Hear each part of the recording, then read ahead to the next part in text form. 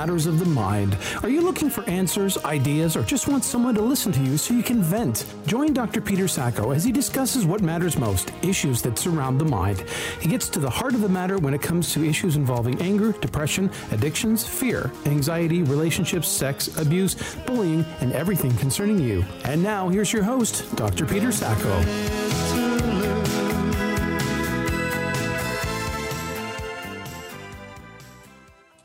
Well, hello there, and welcome to Matters of the Mind on this Wednesday, where everything on your mind matters to us. That would be me, Dr. Peter Andrew Sacco, and my co-host and producer, Todd Miller. So, Todd, what is on your mind today, buddy? I'm the resident layperson on this show. It's funny, some guests, I guess, sometimes assume that I'm a psychologist, and I should probably announce that a little bit more often. That no, it's strictly just my uninformed opinion on generally the matters that of the mind that matter to us. Well, the way you have to look at this is we all have a mind, we all have a psyche, and we all think, and we all try to correct our lives and sometimes dabble and mess in other people's lives. So in our own rights, we are all psychologists. Well, and I compared one of our past guests to a pseudo-psychologist, because I think we all end up doing that. We all, in one way or another, analyze our own behavior and the ones that are around us, whether they're friends or family. So, that's just part of the dynamic that we go through, is that we end up analyzing everything that we go through. And so, I guess we could say we're all psychologists in one respect. But I think this show also creates a sense of community. Shared experiences generates that.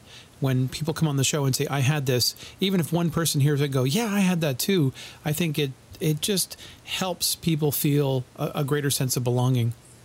Yeah, deep down, we're all basically the same. I think in terms of our emotions, that we all experience and share the same emotions, sometimes a little more intense than others. We all have different experiences that get us to the same kinds of emotions. And it's interesting, Todd, I think everybody's been angry, everybody's been happy, and then we get into, everybody at some point has gone through some sense of sadness, depression, anxiety, frustration.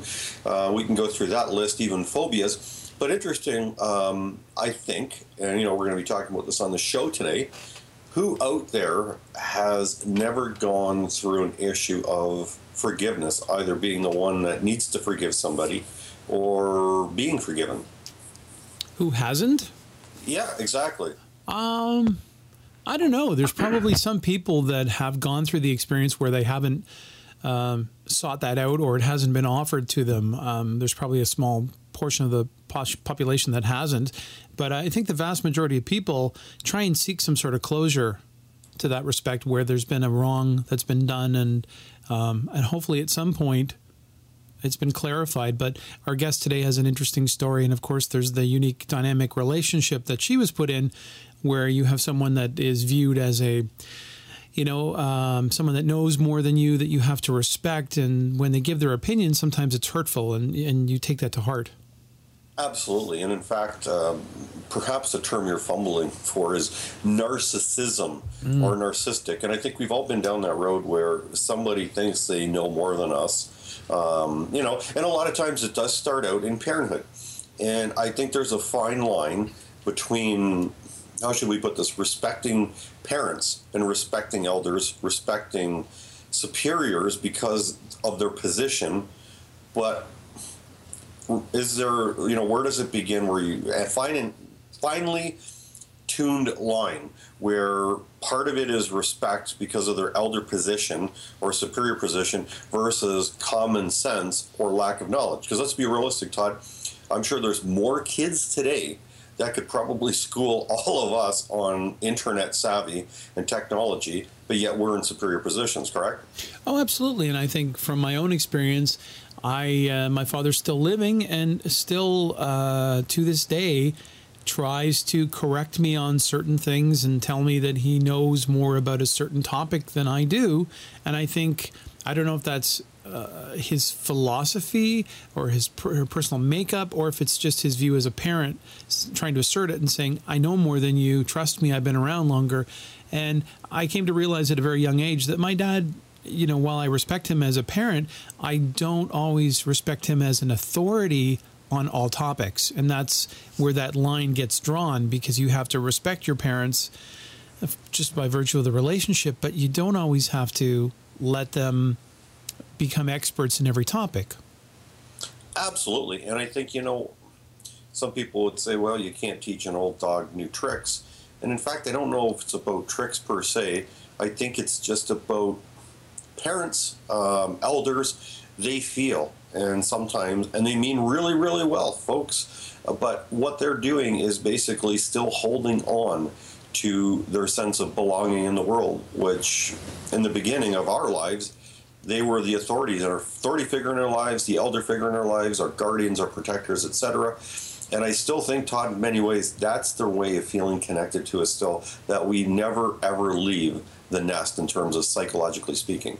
Yeah, I think it's a sense of control, and there's good control and bad control. I think the good control is you want to make sure that your kids are safe, that they're growing up in the right way, they're making sensible choices. And then there's the bad control where you actually want to direct their lives. And, I've heard so many horror stories of parents that never got to become a police officer or an astronaut or whatever, and they sort of channel their kids in those directions to sort of satisfy something that's lacking in their own lives. And that's, of course, the bad control. Absolutely. And, it goes the opposite way, too, where some parents vicariously live through their kids and keep pushing their kids even to their adulthoods, because they're basically saying, hey, I want to see you as the CEO of some company. I want to see you in some sort of professional sport, whatever the heck it is, or in that practical job where you're going to be financially secure, because that's what it's all about. Unfortunately, Todd, a lot of people think they equate success and happiness with being, how should we put it, practical. Well, practical and, making a good income, because let's face it, probably better than anyone, money doesn't solve all problems. In fact, it probably creates more than it actually solves. And, it's just, with parenting, it's a fine line, because you really want your kids to be successful and be safe and be well rewarded for what they do. But let's just think about it for a quick second. If every parent in the past had managed to convince their kids to do what they say, where would we have been without people that developed all this great technology that said to their parents, you know what, I've got to follow my heart, or all the great art or songwriting that's been created over the years, all those great pieces of art and songs, because they didn't follow their parents' advice. No, I'm joining a band, I'm 16, I'm joining a band, I'm going off to tour. And all of that life experience fed their art. Absolutely, Todd. You know what? I think deep down, a lot of people, even if you're estranged from your parents, you've had a situation where you can't, it's fragmented, it's broken apart at this moment. Deep down, and I really do speak from the heart with this, your parents do really appreciate you, respect you, love you to death, and probably deep down, they may not have told you, they're very proud of you.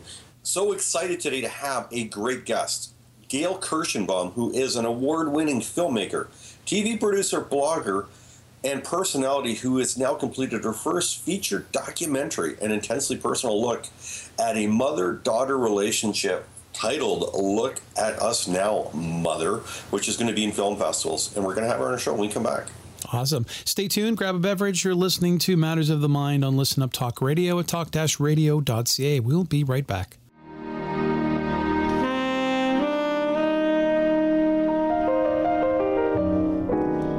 The music you'll hear on Out of the Blue will be jazz for the most part. No specific styles or genres. Every piece of music is handpicked to deliver quality performances. Out of the Blue can be heard on rtds.ca, live Mondays 1 to 3 p.m., and encore performances Tuesday to Friday, anytime on demand. It's the true spirit of jazz, a touch of everything and then some. Thanks for listening. I'm Larry Green.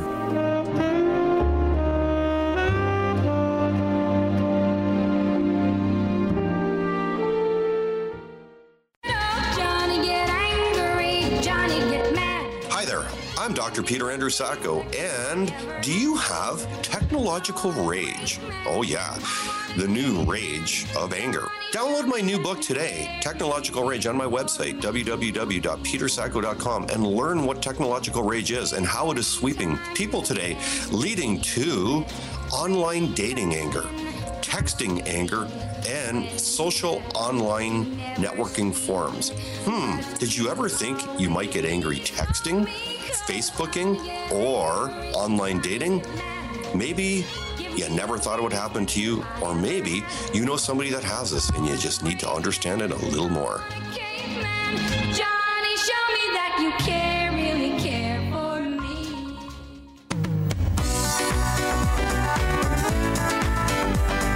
Welcome back to Mental Health Matters with your host, Dr. Peter Sacco.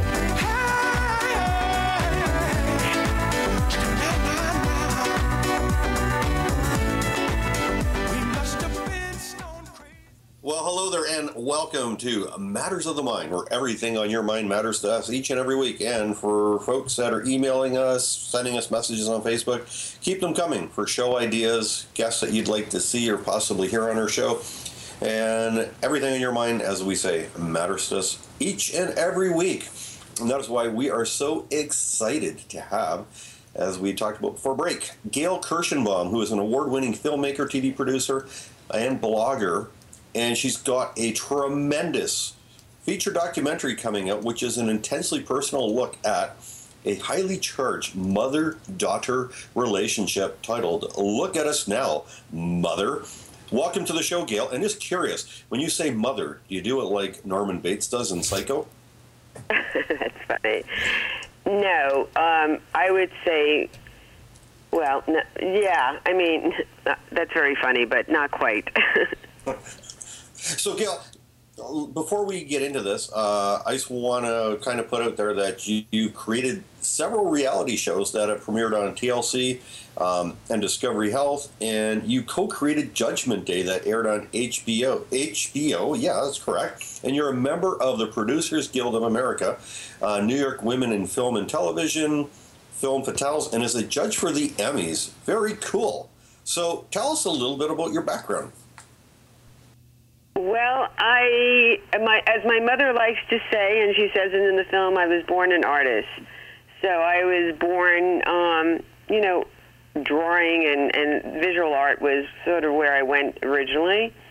And then career-wise, when I got started, I was a graphic designer. I was in advertising, making commercials, and I got really fed up with that when we were awarded the Red Man chewing tobacco commercial, which was for a lot of money. And 60 Minutes did a special on lip and tongue cancer in kids. And I said, I'm sorry, but I don't want to have anything to do with this. And that's when I said, I kind of fell into advertising, and granted, there was a lot of money in it, but this is not for me. So I closed my office, and I headed west, and I went into the entertainment business. So it was out in L.A., where I went into TV. I got myself into, I got my first film to direct at the local PBS affiliate.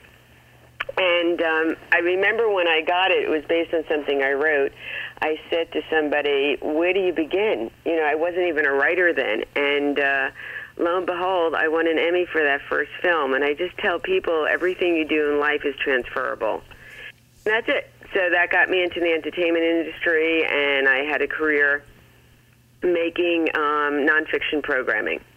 And I decided after 13 years I wanted to come back east to New York, where I'm from, and I came back, and I started making my own films. So I say I had to move to L.A. to actually get into the entertainment industry and move back to New York to hear my own voice and start making my own projects. Incredible. I too was bit early by the entertainment bug. I remember getting my first job where there was a manager and a boss and rules and regulations, and I thought, I don't fit in here. I just this is not what drives me. I need to have that artistic integrity and freedom to do what I want. And I remember very young, showing my parents my achievements along the way, the artistic ones, and having them go, yeah, okay. It was sort of a double-edged sword, because they feigned interest or feigned approval when something happened. But it was so bizarre when friends would come over or their peers, they would go, oh, did you know my son's done this and my son's done that? So it was always trotted out at those moments to, hold up in front of everyone. Did you have many of those? How did Exactly. your early success? In fact, I don't want to, yeah. You have to see the film. I don't want to blow it, but and that sort of unfolds in the film. But it's true. Not too many direct compliments. Actually, I remember because I was literally, I was born artistic. I just had a knack for drawing and painting, and my early years, I felt like I was working for my mother. Oh, I need a still life for this room with these colors. Wow. So I actually began to hate it. It was like a job. I mean, it was an unpaid job. But yeah, it was when I wasn't around that she was busy bragging and showing things, showing my work to others. So, Gail, I want to throw this term out to you. Your Pure Lady Jessica, we had been chatting, and she says, Jessica Phillips, and she said one of the things that was really cool when we started chatting a couple weeks ago is she used the term to describe, within the relationship of you and your mom, narcissism or narcissistic. What does that term mean to you, and how did that come about in your relationship to your mom?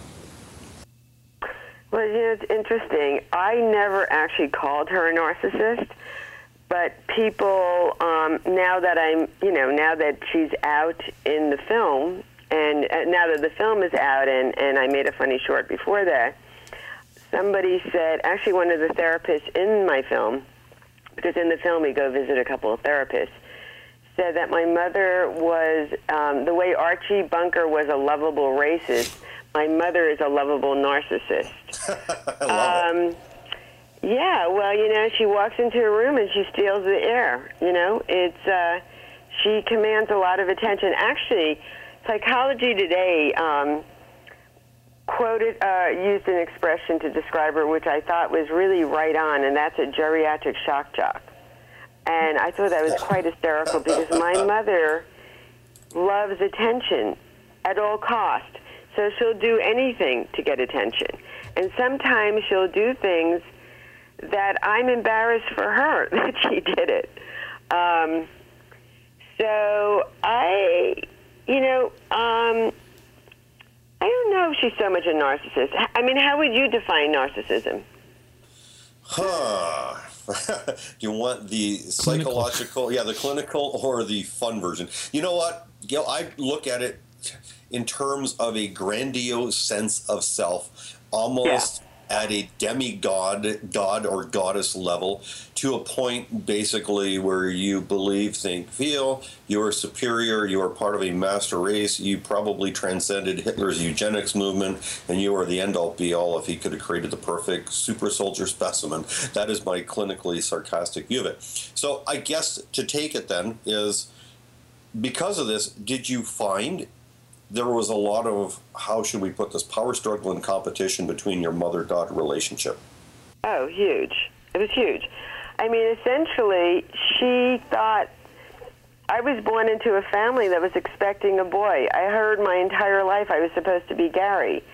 And even on camera, my brothers say that Mom said that Gary was coming home from the hospital. And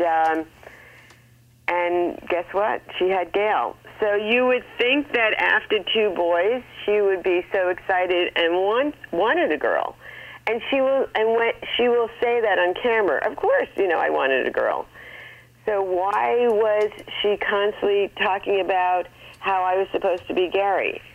She says that back then, and I'm born in the 50s, she took a saliva test, and it said 50% she was having a boy. So I might not be a great mathematician, but I know what 50% means. And somehow she just grabbed that boy, and that was it. So I think when I arrived, competition arrived. And, I always say I landed into enemy territory because I knew that I didn't do anything wrong. I just existed. I just came into the world. I mean, I just showed up. Because it's very funny. I have very, very early memories. I have memories of infancy. I remember many specific things, yet I have a horrible memory in general, which I've self-diagnosed because I've been when I lived in UCLA, I was in like a neurological, I forgot what kind of test. Went through all the testing to see what's wrong with my memory. I did it back when I went to New York to Columbia Presbyterian, and nothing showed up. I was thinking, well, maybe a learning disability. Maybe when I got malaria a number of years ago, my fever spiked to 107. Maybe it was that. Maybe when they accidentally cut my jugular vein when they were removing something in my neck. I was trying to figure out, why do I suffer from such a horrible memory? And I ended up, not that long ago, reading an article about this mother-daughter somewhere in one of the Middle Eastern countries who was completely abused by the father. But on the outside, the rest of the world thought he was, they were a wonderful family and he was a wonderful father.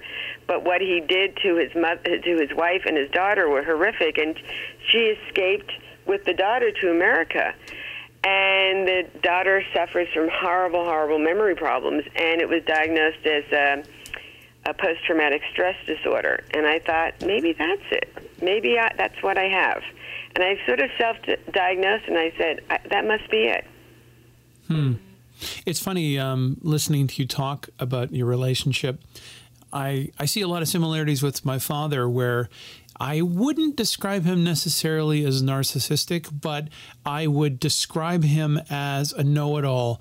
And he's still very much alive and still very much aware of my career and my career choices, which don't please him, saying you still have a job, still have enough work, which is hilarious. But I just find it interesting that we as children put so much, we're always told to respect our elders, and Dr. Sacco and I talked about this before we got you on the show. We're taught to respect them, and initially we figure out, we assume they know it all. And there are many instances where my father would say something about something that I had inherently more knowledge about, and I went, wait a second, that's wrong. Why is he trying to tell me that it's right and he knows better? And it creates such tension for children. And I'm assuming you were in that position as well, where you inherently knew something more intimately than your mother, and it created conflict inside of you? Oh boy, I mean, the conflict wasn't, it was different, because my mother actually even wrote in a letter that she produced me, I'm her product, and I'm destroying it. So she owned me. She wanted to mold me and control me, and I felt like I was a slave. I thought you have children to have slaves, but I couldn't understand why my brothers were loved and adored, and I was the slave. I was like Cinderella. So my early memories, very early memories, I thought I was adopted, because I was trying to figure out, like, why am I treated like this? And then I remember I told my grandmother, and she said, and she laughed. I said, don't tell anybody, and she thought it was so funny, she told everyone. Oh, boy. So when I was convinced that I wasn't adopted, I had to figure out, what is going on here? I just arrived. Why am I being treated like this? And here's the difference between me and a lot of my contemporaries who had mean mothers or mean father or hypercritical parent who, had a long time scar in their life, is that a lot of my friends grew up feeling not good enough, right? Whatever the criticism was, not good enough.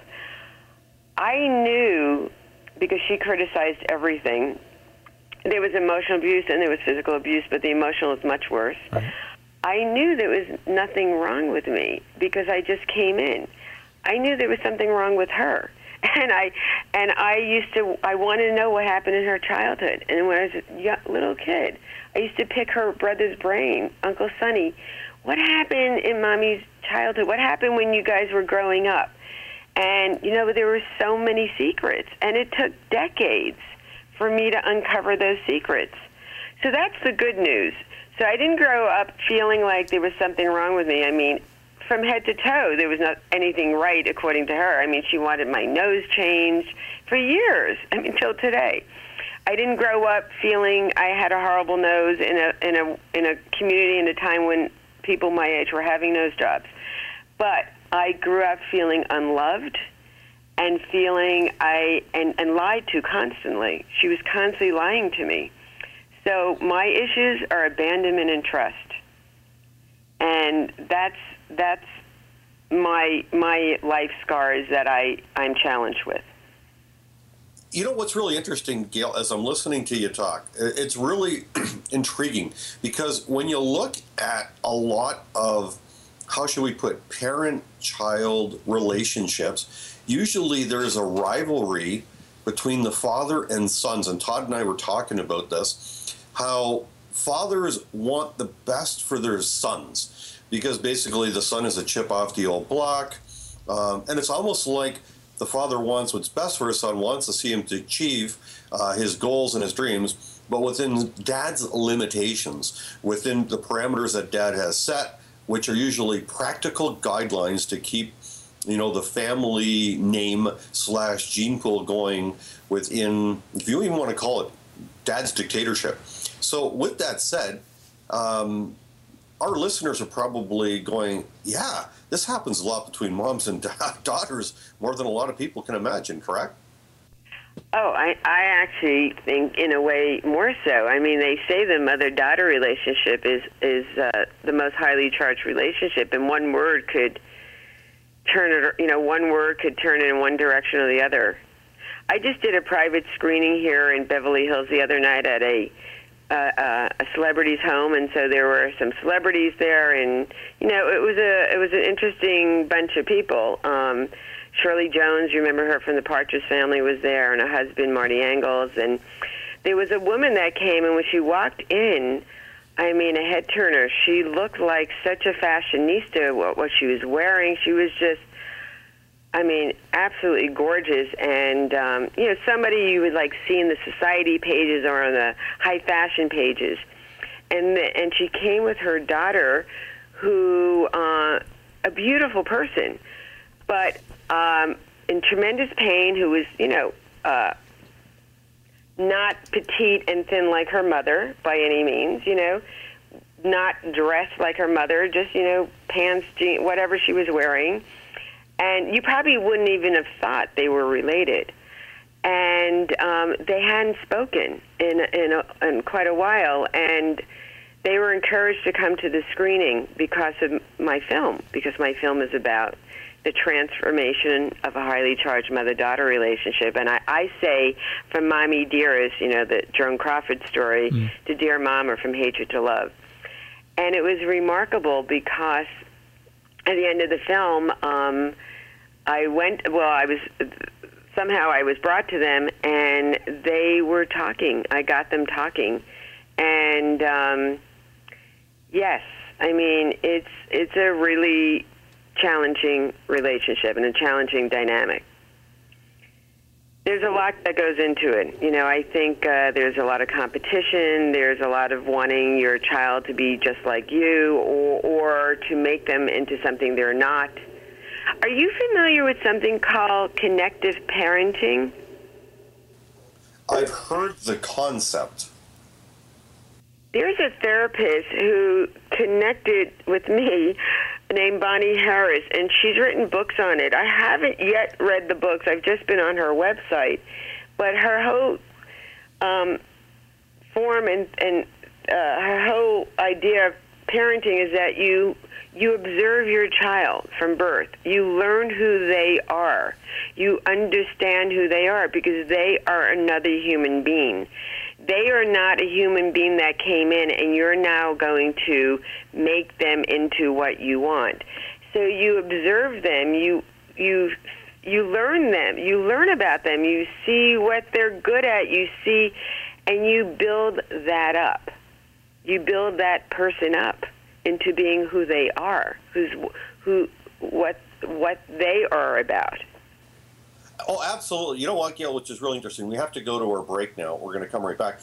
But it's interesting. I'm going to use the term which is oftentimes misconstrued, and it's called human cloning. And, and that's basically the concept that a lot of parents basically do. They clone mini-me's or mini versions of themselves, And some of them literally are molding the child, and Todd and I were talking about this, in their image, to vicariously live through that kid to achieve the dreams that they once had themselves, but they had to stop to do things practically. So now what they're doing is they're passing on the torch and making this kid either live their dream or not live their dream to do something practically. We got to take a break. When we come back, we're going to talk more with Gail, and we're going to hear more about Look at Us Now, Mother. We'll be right back. You're listening to Matters of the Mind on Listen Up Talk Radio at talk-radio.ca. Buying or selling a home, condo, or investment property may be one of the largest transactions you'll ever make. It's important to gather as much information as you can, and preferably from experienced, successful professionals. When it comes time to make your move, call the Mulholland Ross Real Estate Team with Keller Williams Real Estate Service at 416-230-8500 or visit www.realestatetoronto.com. Whether you're making your first move or selling your much-loved family home, the Mulholland Ross team offers over 26 years of real estate sales and service across the GTA.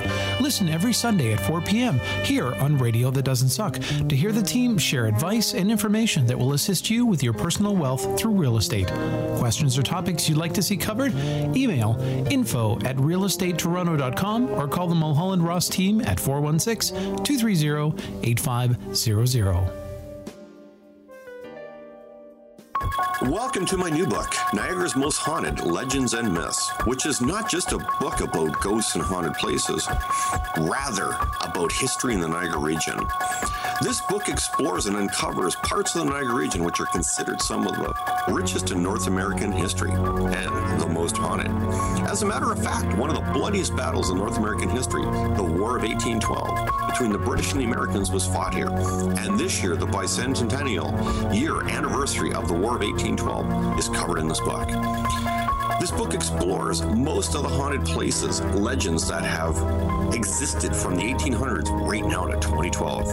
Each chapter covers a different type of landmark which not only educates readers on historical significances, but also entertains with anecdotal ghost stories and paranormal investigations. Join me in this book as we visit beds and breakfasts, ships and boats, trains, tunnels, museums, mansions, highways, forts, cemeteries, waterfalls, and many more, and see if the Niagara region is really haunted. Niagara's Most Haunted, Legends and Myths is now available at Indigo Chapters and online on Amazon.com and BarnesandNoble.com, and visit our website, www.niagarasmosthaunted.com. Be afraid. Be very afraid.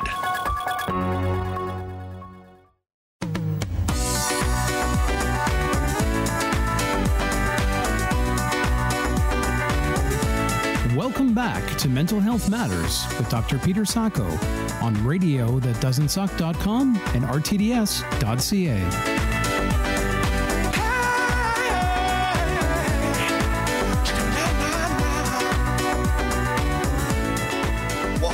Welcome back to Matters of the Mind, where everything on your mind matters to us each and every week. And what's mattering most to us right this moment, right this hour, is Gail Kirschenbaum, who is our tremendous guest. She is an award-winning filmmaker, TV producer, blogger, and personality who has done many, many things, especially on TLC, Discovery Health, and she co-created Judgment Day that aired on HBO, and she's also a member of the Producers Guild of America. But what we're talking about right now, right this minute with Gail, is her new feature film called Look at Us Now, Mother. And Todd wants to ask her a question. I have a question about the title. Typically, I think when we're trying to impress our parents, don't we say, "Look at me now, Mom," and the title is "Look at Us Now, Mother"? I'm wondering why the change of title. Is it? I'm just curious about it. You mean, why is it us and not me? Yeah, exactly. Okay, because it's not directed to my mother. It's directed to the audience, to the world. To all those because kids. I want people. Because my movie is about a transformation of a mother-daughter relationship. So it's look at us now. Look how far. Look where we came. You know. Look at the change that happened in this relationship. And I'm talking to the public, not to my mother. So it's an open letter to all mothers saying, look at how well these kids have done. Yeah, or daughters. Yeah. You know, I mean, my whole message here, it's to people, period. Because my message of my film is I go on a journey to figure out what happened, why was I treated this way, and dig in and take this journey and understand it to get to a place. And I set it up in the beginning of the film. When you see us in conflict, and by the way, there was plenty of humor in it, Good. to say, am I ever going to be able to get to a place to understand and forgive and love my mother before time runs out? Because, you know, I started off and you see us and we're no spring chicken. You know, she's a senior, I'm middle-aged, and we don't have so much, you know, time left with her being around. Who knows? I say she's going to live into her hundreds. To keep you on the straight She's and in her narrow. 90s already. Yeah, to keep you on the straight and narrow, right? Yeah, yeah.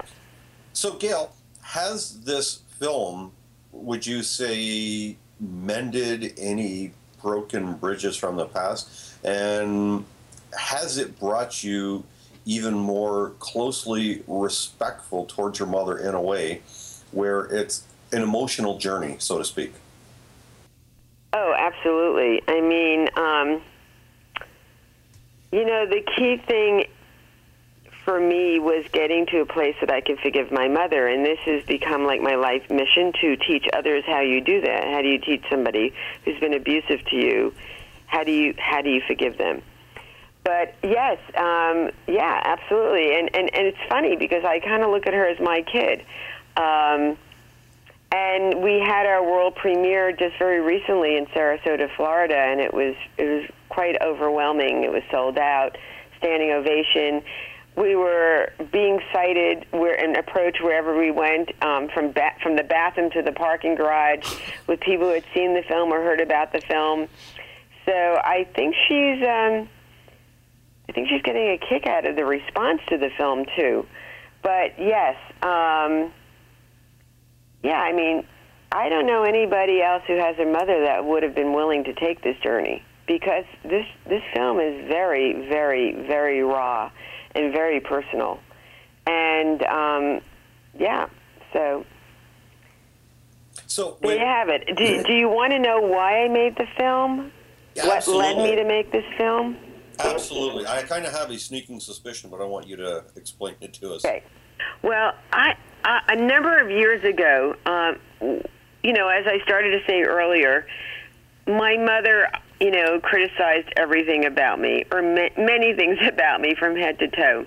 And one of the big things, besides my hair, which is curly, was my nose, and that started, you know, when my nose started to grow as a young teenager. And so her campaign to get me to have a nose job continued well into adulthood and middle-aged years. And so I finally agreed, as when, you know, a few years ago, that I would go visit a plastic surgeon with her for a consultation as long as I can have a camera crew. And she was fine with that. And she was also convinced that everybody agreed with her, that if I had a nose job, my life would be much better. So, or I find a husband, because I'm actually not married. So she was convinced if I had a nose job, then I would find a husband. So turns out I make a very funny film, which is only 13 minutes long, and I make it for her, but it ended up getting invited to one festival, and then it just took off. And when I was at a festival, because it's only 13 minutes long, and I would be on a panel with other filmmakers for a Q&A, and I'd get off the stage, there would be a line in front of me. And these people would, and I got to the point I knew immediately what they were going to say, and they said it in this order. I love your nose, don't touch it. I can't stand your mother, how do you talk to her? And the third is, let me tell you my story. So I started hearing everybody's story, and I realized, oh my God, there are so many people out there in pain. I remember a woman, and frequently they were people who were older than I am, and this woman opened up her coat to show me her weight issue, going back to, you know, her childhood, and her mother was long dead, and she was still carrying this anger and resentment. So I ended up coaching these people because they couldn't understand how I can talk to my mother. And that brought me from the auditorium, because the next movie was about to be played, to the lobby or of the theater, And somebody witnessed this as a therapist and said, you need to do a seminar. And that's when I sat down and said, okay, how did I do this? How did I forgive my mother? And I wrote out what I call the 7 healing tools, and I started doing seminars for all kinds of audiences, because to achieve anything in your life, you need courage. And it's those negative voices that tell you you're not smart enough, you're not pretty enough, you're not talented enough, that block you from having the courage to achieve great things in your life. So I would do them for entrepreneurs. I would do them for different groups, and I heard more and more stories. It was very interesting because the men in the seminars would talk about the toxic boss, because I would teach people how you transform difficult relationships. And at break, they'd come to me personally and tell me about a toxic parent, usually a father for them. But the women in the seminar, they were much more open. They talk about a toxic parent. I remember there was a woman in the seminar who was absolutely beautiful, and she was an actress and very ingenue, and you can see she's beautiful inside and out. And she shared that her father preyed upon her and was extremely insulting to her, and not to her sister. And one day she got a very nasty text from her father, and her sister was with her. And her sister said, forget about him. Just think about him as a big baby in a diaper. So that's it, It's the sensitive ones that are preyed upon, and it's about reframing how you look at that person who is so abusive to you. And we all want our parents to love and adore us. But when they're abusive to us, you have to reframe how you look at them and know they're a wounded child. So in my film, I take you on my own journey to find that out and to figure out what happened to my mother and my father, because he was filled with rage and it was targeted towards me too. I just essentially lived in enemy territory. My brothers were her bouncers that worked for her. You hold her down, you do this to her. So I didn't have one ally in the house. So when I saw the reaction to that, and then the Nose film became extremely popular, just this little homemade short film, and when we premiered in Washington, D.C., at a festival, we ended up on the cover of the Washington Post style section, and there was the picture of my profile in front of the Indian on the buffalo nickel. My mother always said that my nose looked like the Indian on the buffalo nickel. And the first line into that article, the journalist writes, if you have a mother like Gail Kirschenbaum, you better get yourself into psychoanalysis. Well, my mother reads it, and she goes, great. Bad press is better than no press. I'm on the cover of the Washington Post. Wow. So I knew, I had a mother with a thick shell, and she loves attention. I knew I had a very funny and smart mother, and she's the queen of the one-liners. And I knew that I had a huge archive of footage because my father got the 8mm camera in the 50s, so my life is documented literally in my mother's stomach, and the next shot I'm in her arms, and he was shooting through the 70s, and then I took over. I knew I'd have to go back and tell their story, and they have a huge archive in photographs, and I even had my father's, I knew my father had a World War II book. I had to find it. So I saw all his pictures, and I ended up finding their love letters during World War II. And I had always been into genealogy, so I had done some research about even further back. So I knew I had, and also I'm a storyteller, and I'm a very open person. So I knew I had what it took to make this film because my mother agreed to go on this journey with me. And I said to myself, who else is going to do this? And because people used to say to me that the Nose film was brave, and I'm like, that's just light and fluffy. There's nothing brave about it. And I remember they'd say, oh, your mother, how do you talk to her? And I was just think, you haven't seen anything yet. I mean, she's, that's a very short movie. And I felt like I was tapped to do this film. That, I comment about John Lennon's line, "Life is what happens to you when you're busy making other plans." Mm-hmm. I felt like, oh, God, I have to do this. I'd spent my career telling everybody else's story. And I actually ended up in front of the camera many years ago when I made a funny film with my dog called A Dog's Life, a documentary, which did premiere on HBO and got a pretty big fan club. But that threw me in front of the camera. And again, I was on a lot of talk shows, and I felt completely comfortable in front of the camera. So all of that, I was fine with. So so this is like I became the accidental therapist, and I'm not schooled as a therapist by any means. I don't have a degree in psychology, but it's So we're building this outreach campaign now to go out and help people. I'm going to focus it on forgiveness and healing between mothers and daughters, but believe me, everyone relates to this. I've screened the film for people of different colors, sizes, shapes, genders, you just name it, and it's very relatable. That's why my poster, I don't know if you saw it, it says, "Did you ever feel like you were born into the wrong family?" Mm-hmm. Yeah, I saw it. Yeah. Part of this, though, what I want to hear from you about your journey is, as a therapist of sorts, how do you sort through the various wrongs that were done in your life, if you get that granular, and determine whether there's something that you're willing to forgive, something that's a character flaw? Like, how do you go through that process and just say, I have to forgive her of this because of some particular thing that she had no control over, or I'm still angry at her about this because it was preventable. She could have done A, B, and C to not be this way. Well, this is what I say. When she was incapable, she herself was and is a wounded child. I dug into her past. I saw what she went through as a child, and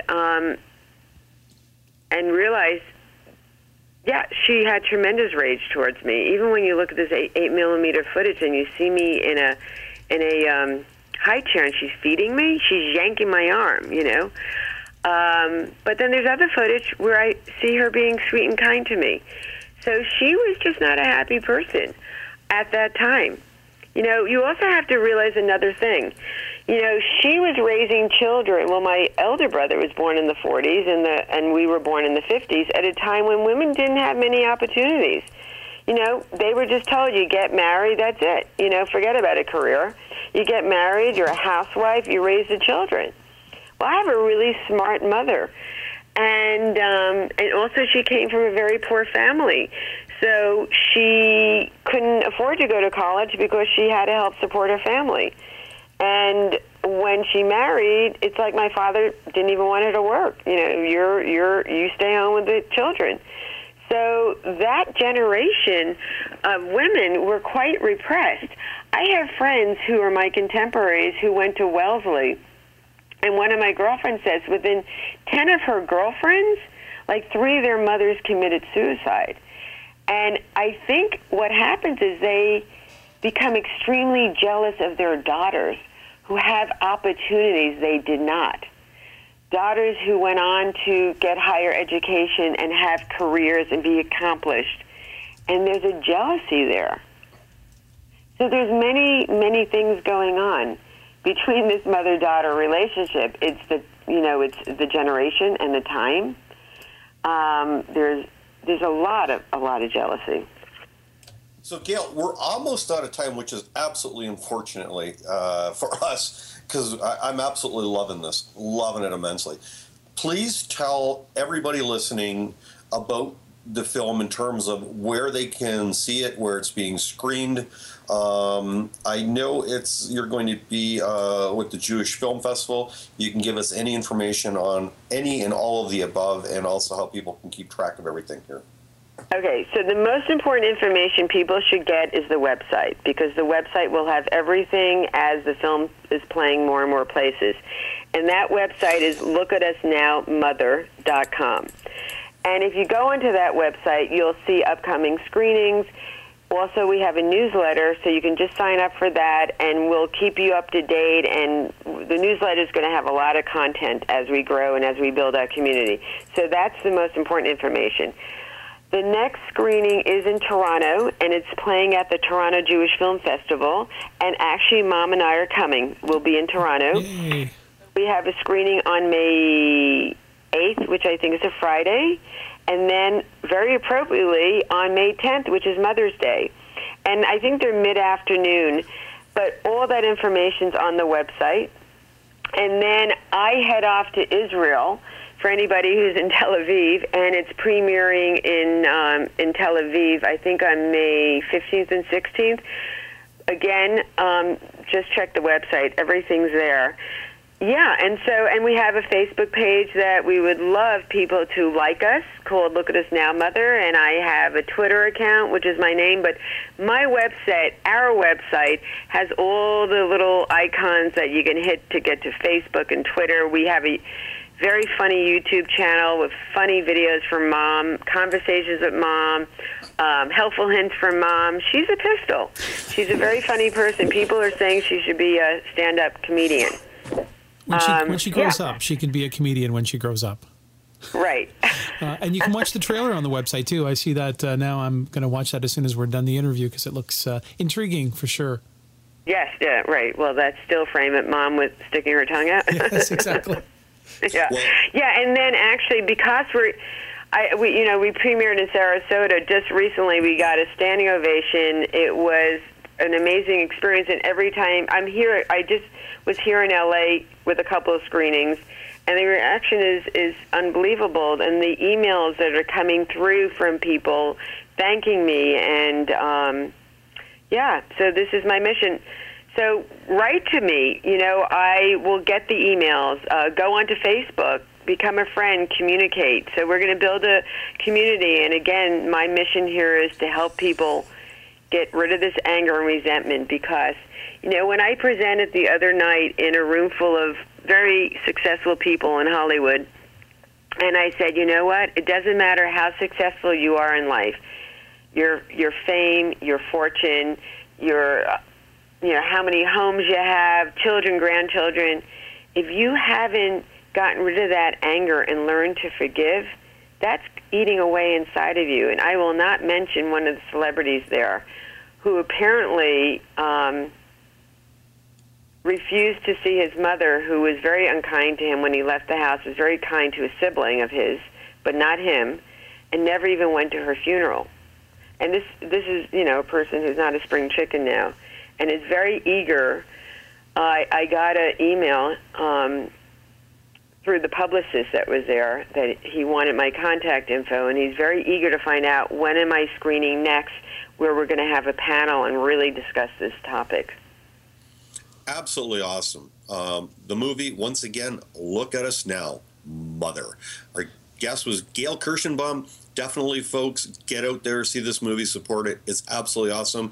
And I think couldn't be better timing with Mother's Day, especially for moms and daughters who are estranged. This is your chance to reconcile. Thank you so much, Gail, for joining us. It's been a slice, and hopefully we'll get you back soon sometime. Okay, thank you very much. Make sure you catch the podcast if you've missed the show, and I'll be doing a blog post a little bit later as well. You can check at talk-radio.ca with all the contact information for the film and Gail. And we'll be right back after this short break on Matters of the Mind. You can talk to me. Talk to me. You can talk to me. You can set your secrets free, baby.